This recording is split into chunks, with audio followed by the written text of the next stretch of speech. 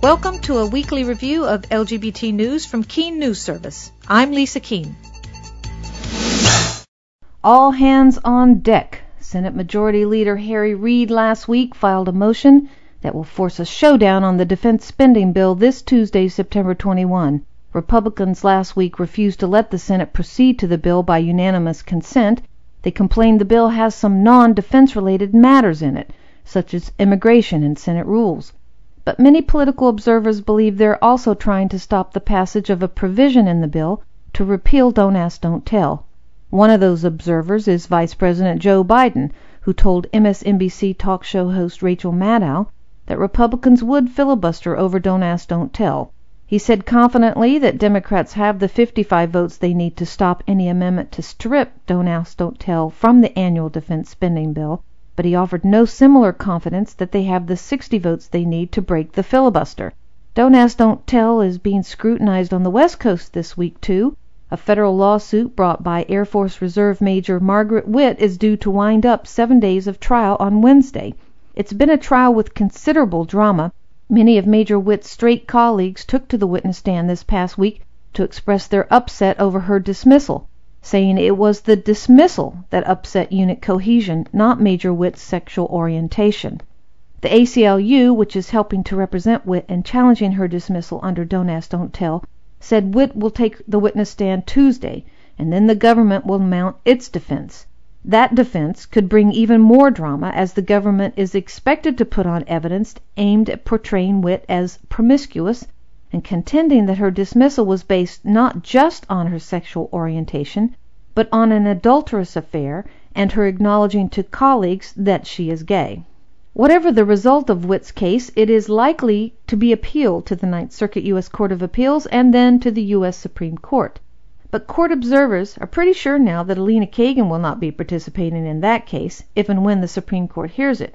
Former Solicitor General Kagan, the U.S. Supreme Court's newest member, has set a fairly high threshold in determining whether she should participate in certain upcoming cases. Rather than recusing herself just from cases where she was deeply involved, Kagan has recused herself from cases where her participation as Solicitor General was much less involved.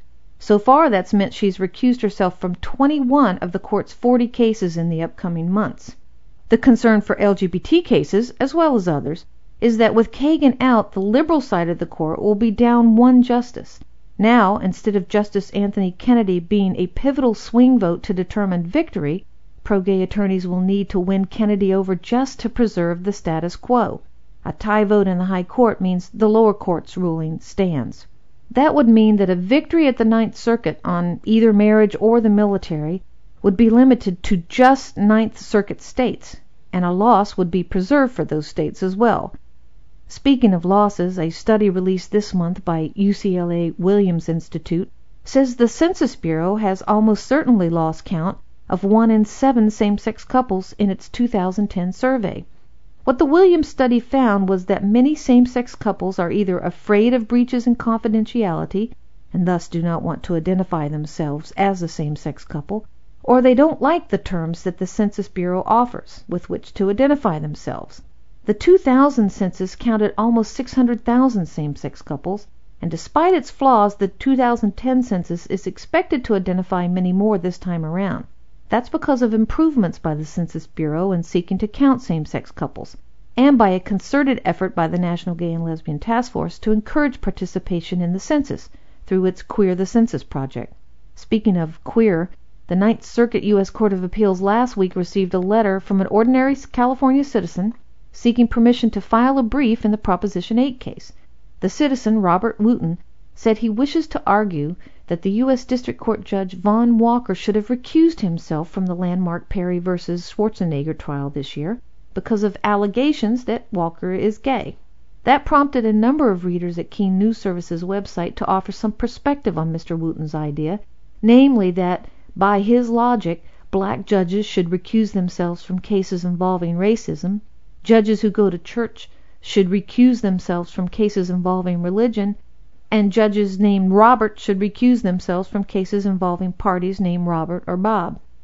Finally, On one last bit of good news, the Gay and Lesbian Victory Fund announced Wednesday that 29 of the 33 openly LGBT candidates in Tuesday's primaries won their races.